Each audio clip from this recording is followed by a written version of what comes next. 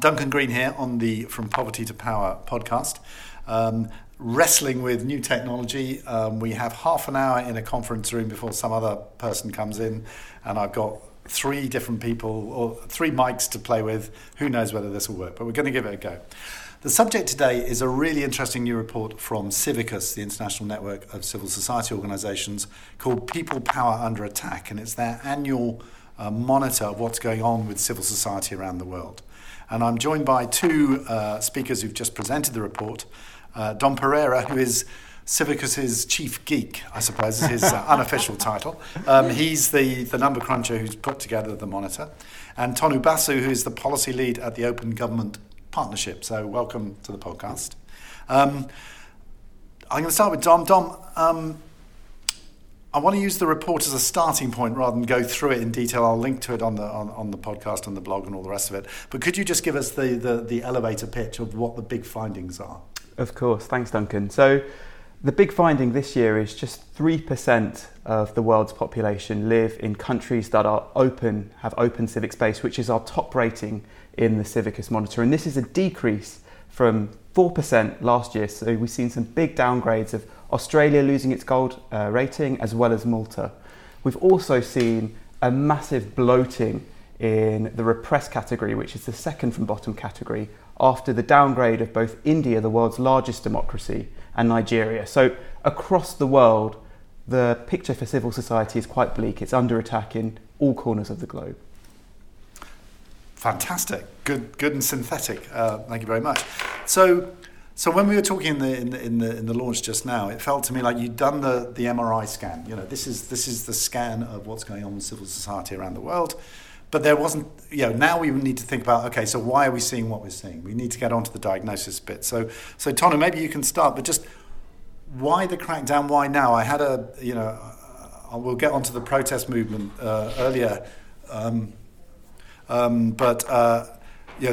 wrote a whole piece about why the protests are happening in 2019, not in 2009, not 2029. So could you give us a little bit about why you think the crackdown on civil society is happening now and what it looks like? Yeah, and Duncan, then just sort of going back to what Dom said earlier, I think there are a couple of trends we're seeing. One is we're seeing, at least from the OGP perspective, we're seeing more countries trying to be open in terms of being more transparent. We've got more right to information laws in the world than we have back in 2009. We have more countries working on anti-corruption. Nigeria, Dom mentioned Nigeria. Within OGP, it's doing some of the more ambitious anti-corruption work, from ending anonymous companies to opening up contracts. But clearly, there are some interests that are being harmed as moving towards more transparency does. You have information out there in the open that you don't want, and people get hurt. And then you have, therefore, also, not saying it's necessarily causation. I know you were coming to that, Duncan. I saw the mic going up. But there is definite trend towards more closing down. And something that we're seeing is governments and non-state actors using some of the language of open government, of transparency, of like telling civil society to be more transparent by perhaps having more onerous registration laws or tackling only anti-corruption activists. That's one. The second big thing I do want to focus on is this protest space, which I know you want to go into detail on later, but there are more people coming out on the streets. There are more people saying, well, you're talking about more transparency, but we don't feel heard. We don't feel heard, we don't feel we have our rights, and we don't feel that governments are working for us. And so there is a pushback on democratically elected governments from Chile to Colombia to India on really wanting more and wanting to be involved more. So let's dig into that a little bit. So you've got these two processes. You've got a crackdown on civil society. You've got a global protest spike, right? In 2019. What's the link between them? So Dom, you're the number cruncher. You're the pattern spotter. Do you think there are more protests going on in places which are cracking down on civil society space, or are the protests going on where people can still organise and protest? What are you seeing? I think it's a bit of both, to be honest, Duncan. Sorry to give you the diplomatic answer, but I think, and just to circle back to something that we said earlier about this being a more pronounced crackdown now, I'm not sure I agree. I think it's been bubbling below the surface for some time. And I think what we've seen is this really reached the boiling point, and it's unleashed a kind of ferocious wave of citizen action where the traditional avenues for participation through an NGO or through something else are being closed down. People are starting to reclaim the streets and to take that. So your arrow of causation is from the crackdown to the protests, very clearly, yes? Yeah, I think I would be inclined to go that way. Tonu? I'm going to say both ways. I know that's an easy answer, but I think from the crackdown to the protests, but also protests like governments just being scared of more people coming out on the street and wanting to already preempt some of that and close that space. So what I've read in the past from Civicus and others is that this all goes back to the colour revolutions at the start of the 2000s, where there was clearly foreign interference and foreign support for civil society-driven regime change, and that scared the hell out of a bunch of governments who then went round and started swapping notes, really, on how to. Is that still the case, as far as you're concerned, that that's an ongoing process for the last 15 years of governments becoming more aware of the risks and doing more about it? Definitely. I mean, I think I would definitely agree with that. And I think that the cost of repressing protests is really high. And I think we have to be cognizant of that when we talk about like civic space restrictions. Restricting some NGO that only a small group in a silo is going to care about is a much lower cost. Whereas when it comes to widespread repression, meeting protests with tear gas or water cannons or even lethal force, I think the cost is that much higher. So I think that is really in response to what we've seen, but governments are sharing notes in how to repress these, how to tackle the organisers, to cut the head off these movements, to stop them from coming to fruition. So if you I'll come to you in a minute, Tony, but just if you put yourselves in the shoes of government, then civil society crackdown is prevention because you want to avoid the cure, which is the repression. Is that right? Well, I want to the protest angle is one space where we're seeing crackdown. I do want to talk about the digital space, Duncan, because I think this is somewhere where it's not just crackdown in terms of in preempting, but also just lack of any policy there that sort of, there is no globally recognized policy on internet shutdowns, for instance. Forget about domestic, right? On how to regulate social media. So we're also seeing misuse of some of these new technologies, whether it's on social media, whether it's things like surveillance, illegal surveillance, because there is no agreement between governments or within a country on what can be done or can't be done, what could be used, what can't be used. Can political ads be targeting a certain number of people or no? It is an unclaimed policy space that is being used both by governments and not state actors to crack down. So the sort of joyous Twitter revolution moments around the Arab Spring have suddenly gone full circle. Exactly. Okay. I mean, any other areas of innovation? So people, one of the things that got my attention was people talking about innovation by the bad guys. So, so you, Tonu, were talking about anti-corruption, using anti-corruption language as a way to attack your opponents. You've also talked about, the power of digital as a sort of the armies of trolls you were talking about. Anything else that you're seeing in terms of innovation, new tactics from the bad guys as part of this exercise? So yeah, I think that definitely as Civicus, what we're seeing is the delegation of restrictions to non-state actors, to proxy actors who work on behalf of the government. And who are these people? So we're talking about groups like government-sponsored NGOs who crowd out spaces for civil society participation internationally or in domestic policy forum. We also see that partisan media or state-owned media plays a almost appalling role in publicly vilifying activists who speak out against the government. And I think, again, when it comes to repression, because repression is costly for states, we see this delegation to pro-government militias who can put down protests, and the government can basically look the other way and say, hey, this is a civil society problem, this has got nothing to do with us, when I think it's quite clear that this is a story of kind of clean hands but dirty gloves for states. They're clearly wearing those gloves. Yeah, I wrote down that soundbite. It's very good, isn't it? I like it. Tanya, anything to add in terms of innovation? What new tactics are you seeing? I mean, one last one to mention, and I think this, I'm curious to see how it'll show up in the Press Freedom Index and as it correlates to the Civicus Monitor, is repression of journalists by using the language of fake news and disinformation. So those are challenges that exist, but we are seeing governments keen to control the media in various places by using that language, saying there is just a lot of there are positive things they can do. Like there are countries within OGP we're seeing that looking more at digital literacy, media literacy, support, or looking at independent media. But there are the easy way out for a lot of governments, unfortunately, is to crack down. So let's be heretical. To what extent has the way civil society and civil society organisations, which is not the same thing, the way they have behaved, the way they have organised, the way they've been structured, brought this upon themselves?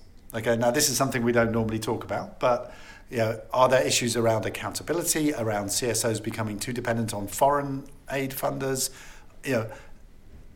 I've been in conversations with people who say this could actually have some positives if it leads to CSOs re-engaging with their publics and getting out of the aid bubble. These kind of questions. So let's go into the dangerous area of is it our fault? I would stop short of saying it's our fault, but I think that undoubtedly the structures of formalised civil society have brought about restrictions. Formalised civil society is particularly easy to restrict if you're reliant on foreign funding, if you have a bank account, or you try to move staff across borders, for example.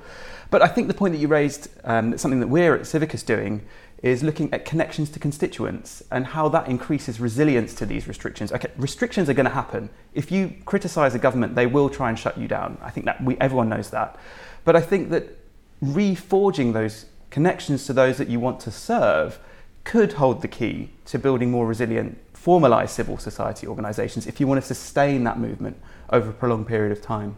Because the bad guys are not stupid. They see your weak points and they go for those. They don't go for your strengths, right? So if you're weak on accountability, if you aren't actually represented or representing your constituents, they'll see that and they'll come for you, right? Of course. Tanya, what do you think? Yeah, I mean, I want to pick up exactly on what you said. Is I think reconnecting to constituents, I think where legitimacy lies is the larger group of communities that civil society work with, represent, engage with. And I'll give you an example. In OGP, one of the big anti-corruption issues that civil society and government together are tackling is beneficial ownership. Ending anonymous companies, right? Shell companies that are used to move money from here to Bahamas to Panama, and chains of anonymous companies. But a lot of civil society organizations are now checking themselves. It's an elite conversation that you and I have. Tomorrow, if I go on the streets and tell somebody, if I tell my friend or my grandmother or somebody saying beneficial ownership transparency, they'll be like, why would I care? What do we want? Beneficial ownership. Exactly. It doesn't make for the catchiest slogan, does it? And I think this is where we've, in a way, lost that connection to even not identify and explain or get legitimacy in talking about an issue with people. How does this matter to my public service, my schools and my healthcare? And yes, anonymous companies exist. And which is why I love films like Laundromat that are actually linking it to the real issue. So that's one, is how do we make sure the issues we talk about are connected and getting relevant, are connecting to the relevant issues that everyday communities are talking about. The second piece, I think, because civil society has become so sophisticated in advocacy, we in OGP have seen often that our partners, whether working on anti-corruption or human rights or public services, often don't talk to each other, even on something like civic space that is such a cross-civil society issue. And this is something I think we've not been good at. And by we, I mean as a civil, I'm switching sides, as civil society community. So I think this is something, and in OGP, one of the strongest thing we've seen is when there are strong policies that have come about in OGP countries, it's when different groups of civil society have managed to connect behind a certain issue. Rather than saying, well, I want this issue because I'm an anti-corruption activist, and I want this issue because I'm a human rights activist, and seeing them as competing, which is not necessarily the case. Yeah, I mean, just in the conversation we had just now at the launch of the Civicus report, I was struck by the silos. The human rights people are usually lawyers, and they talk in a particular language. Anti-corruption people are usually economists or political scientists. They talk a completely different language. And the academic silos, let alone the gulf between all of those and people actually risking their lives on the ground, we've got a huge kind of translation, interpretation sort of challenge if we're actually going to put the strengths together. Because otherwise, I don't understand what lawyers talk about most of the time. Right? I mean, it's an issue. Anyway. One of the things which strikes me from the report and from the issues that are causing most anger is that they seem to be probably more about identity issues than about economics issues. There is still some economic stuff in there in terms of natural resource extraction and anti-corruption and so on, but there's an awful, the biggest, the group that's most targeted are women's rights defenders, for example. Have you seen a shift from good old Marxist economic issues to politics of identity?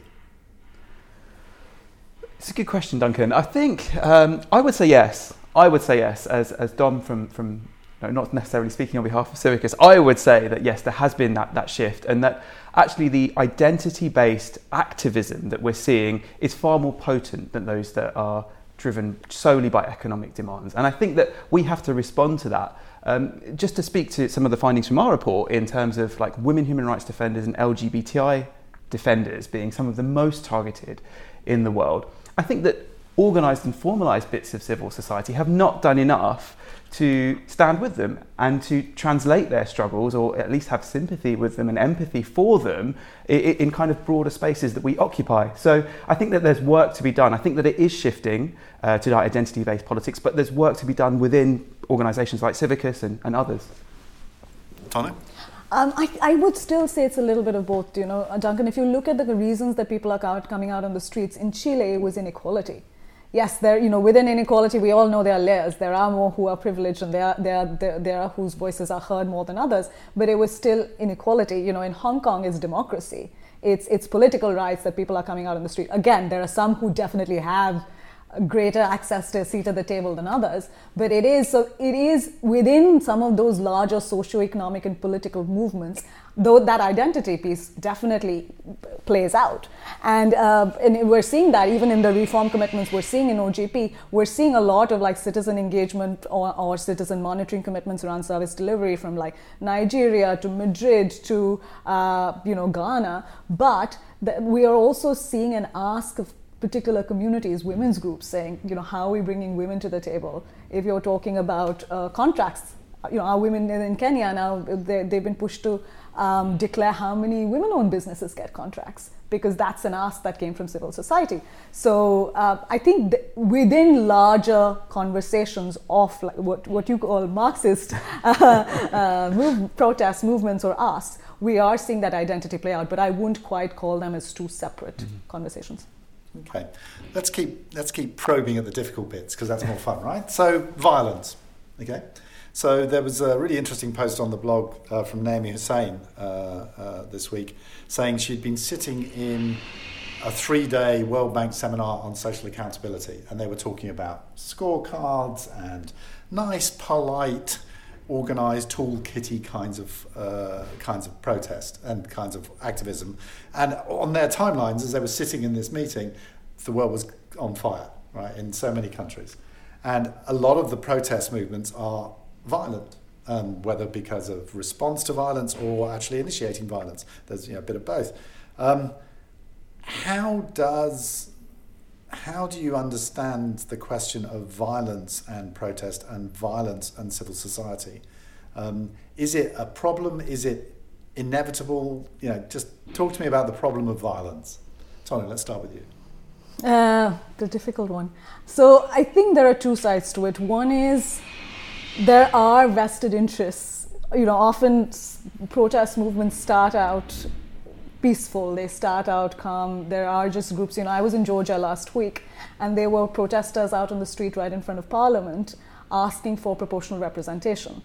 And they were peaceful, they were young people, and they were talking. But I heard that over the summer, a lot of the protests that happened there started out peacefully, but then the politics between the government and the opposition played in, and then played into the protest. There were others who came out on the streets who weren't the original group of sort of peaceful protesters, but they're people who like to make trouble. With Syria being the kind of maximum version of exactly, that. It was all peaceful at the beginning. Exactly. And so that's one element. I think the second element is, and this is something, Dom, you said earlier, is I think governments do tend to realize that crackdown of protests is sort of the last bit, and they don't want to go there. But we are seeing governments go there. So what is the kind of training governments are giving to their law enforcement? So is it that they're standing on the front line and you have these young men who are just panicking if they see a protest come towards them? And this is not just in places like Syria and others. We saw this in France as well. We saw that happen where there was just there were just two groups where there were law enforcement and there were the Yellow Vest protesters that started off peaceful but then clashed very quickly. So what is the kind of, one, I will go to the laws. What are the kind of freedom of assembly laws that exist, including training for law enforcement, including some of those questions that people don't quite unpack. It's not just about, right to protest there, but what is the kind of background infrastructure a country has, and how can we strengthen some of that as well? So on that question, can I just ask, do you think there's some shadowy figure with a PowerPoint going around government to government saying this is how to do it? Playbook. It's like, here's your playbook. I don't think it's that coordinated. I mean, I would love, that would be very simple, wasn't it? It would be really simple if it was like one giant puppeteer who was trying to... International, the new NGO. Yeah, but I just think these are challenges, and people in one country see protesters coming out in another country. We are more connected. You're seeing it on social media. And often, you've seen like the France protests, they weren't organized at the beginning in Georgia or in Hong Kong. It wasn't one organization that's coming out on the streets either. It is a broader group. So the scale of the problem is very different now. Okay, well, let's come on to that. That's really interesting because organisations like Civicus and Oxfam and probably OGP tend to equate civil society organisations with civil society. And that's a monumental mistake. And the mistake appears to be getting bigger because if you look at an awful lot of the protest movements, they are unstructured. Exactly. They are actually caught exactly. CSOs completely by surprise. Exactly. So what's going on there? How do you understand the fact that CSOs have become so delinked from popular anger? I think, and this is something we say to governments and OJP, consult early, consult often, make sure you're bringing in citizens, whether it's to monitor corruption, monitor public services, participate in budgets. But these are, and we're seeing reforms coming on there. But this is maybe something civil society, we should tell ourselves that as formalized civil society organizations, this is also something we should talk about. It's not just something government should do. But it's like, how are we, one example is the kind of citizens' assembly that we're seeing here in the UK, where there are deliberative democracy structures happening, not just before elections, not just when people are coming out on the streets, but these are targeted topics like climate change, like budgets, that organizations working with parliament and government are bringing groups of citizens together just to hear what they have to say. And I think that's something we need to do more of, both as government as well as civil society. Tom? So there's a quote that I absolutely love, which is, while we were busy writing our press statements, other people were out on the streets making change. And I think that this question really speaks to it. And I think it's really important to recognise the structures within which formalised civil society works. And I think organisations, by their nature, formalised groups, are more cautious than individual activists who are leaderless, they're dynamic, they're fluid, they can move and adapt where they need to, which makes them ferocious and quite difficult to put down. How embarrassing. That's my phone. My bad. But what I would say is I would draw from what has been termed as the Balkan Spring, where we saw protests in Serbia and other countries in the Western Balkans. And what we saw was individuals working for CSOs who in their organisational capacity could do very little, but as individuals were active and part of these movements, and they're kind of catalysts behind them. So I think we need to delineate between, yes, organisations are incredibly cautious and they may be hesitant to engage in wide-scale protests, particularly if it's violent, but the individuals, the learnings, the expertise that comes from people who work in professionalised NGOs, if you would, those people, I like to think, are still involved in protest movements across the world. Okay. Any final thoughts? I think we've had we covered a lot in 23 minutes or so. My phone is out of control. I'm going to just throw it across the room away from the microphones. Any final thoughts? I think one thing I do want to say, and I mentioned it in our discussion before, is I think we need to figure out ways, and by we I mean civil society organizations, formal as well as government, to productively sort of galvanize this energy that comes with the citizen protests and movements. And one example I gave earlier was what the government of South Africa, this current government of, not South Africa, South Korea did. The previous government was brought down after 5 months of candlelight protests on the streets on the Gwanghwamun Square, which is their big square in Seoul. And one of the things the new government did is start something called a Gwanghwamun First Street platform. They looked at online and offline consultations, and in the first 50 days, They got 180,000 policy ideas from citizens on what they should do. They took about 1,800 from there into their, and I think about 100 from that actually made it into the new government's policy program.